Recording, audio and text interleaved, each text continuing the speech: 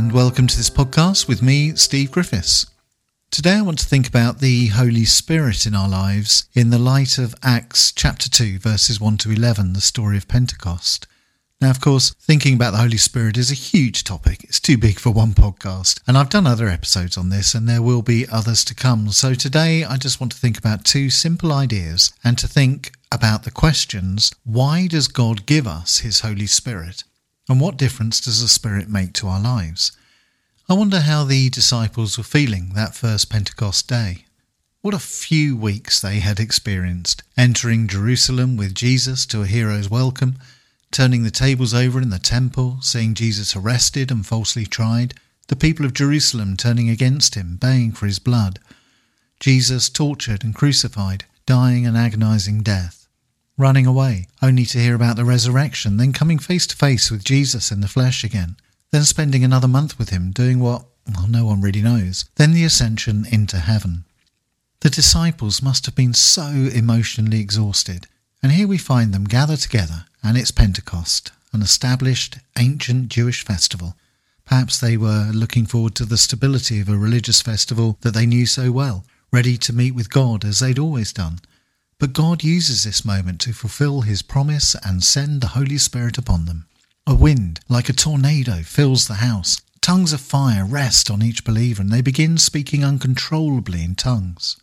The scene was so bizarre that there could only be one rational conclusion. The crowds of people around them thought they were drunk. But no. This is the outpouring of the Holy Spirit, the gift of God to the early church, and to us, of course. Why was the Holy Spirit given to them? And why does God give us the Holy Spirit? Well, firstly, the Holy Spirit energises us. Immediately after the story of Pentecost, throughout the rest of the book of Acts, we have the story of how the early church grew into what would eventually be a worldwide movement. The gift of the Holy Spirit was to energise that first group of believers, giving them the spiritual power to make an extraordinary difference in the world for God. And so the Holy Spirit energises us today. In Genesis, God breathed the breath of life into Adam to energise him to live to God. When Jesus met the disciples in the upper room after the resurrection, he breathed on them and said, "Peace be with you," and energised them for discipleship. The Holy Spirit is the breath of God, breathed into all believers, breathed into you and me, so that we can be energised in our walk with God. The Holy Spirit energises us not so that we can be entertained or provide entertainment as a church, but so that we can become passionate about the mission of God, so that we can become passionate about working for his kingdom here on earth. Well, it's one thing to feel energised for the mission of the church, but we don't have the strength or the capability in and of ourselves to undertake such a massive work of transformation. But it's the Holy Spirit who empowers us for the task. Just before Jesus ascended to heaven, he said to his disciples, "When the Holy Spirit comes upon you, you shall receive power." The church and we as individuals are empowered by God for the work of mission. Now, we need to be careful with this because too often in history the church has abused its power in the world. The time was, of course, when the church was one of the most powerful institutions in society. The church lay behind political decisions. The church lay behind economic policy and the legal system. The church determined community values. But it would not be true to say that the church holds that sort of sway in this day and age, and perhaps that's a good thing. I think it is inappropriate for the church to have or demand power just because it is the church and it has money and influence. Christ did promise that the Holy Spirit would confer power on the church, but not that sort of power. The power the church has is power born out of brokenness, not strength. The power that the church has is a prophetic influence, not a dictatorial role. The power that the church has is worked out through countercultural behaviour, not dictating the mainstream of society. That is the early history of church power that was only radically changed after the Emperor Constantine in the 4th century, and then even more so after the Reformation in the 16th century.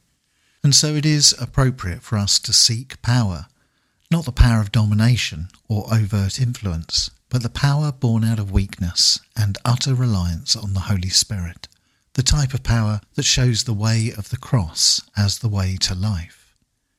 So the Holy Spirit is the gift of energy. The Holy Spirit is the gift of power. But crucially, and I think this is the most important of all, the gift of the Holy Spirit is ultimately a gift not just to the church, but to the whole world.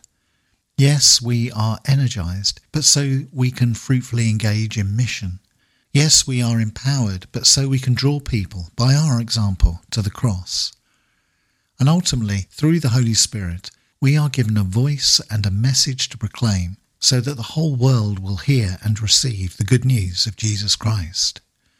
We want to be a Pentecost church, a church that is empowered for mission, a church that has good news to bring to the world. That is the spirit of Pentecost that we celebrate today. And that is the spirit we are called to embrace in all our activities.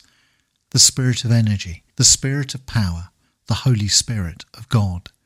We want to be a Pentecost church. We want to know the power of the Holy Spirit among ourselves, and so we open ourselves to the Holy Spirit, and we ask him to bless us so that we can be a blessing to those around us and beyond. So I hope you found this a useful podcast. My prayer for you is that this week you will know the energizing and empowering presence of the Holy Spirit in your life. And I look forward to being with you again very soon. Bye-bye.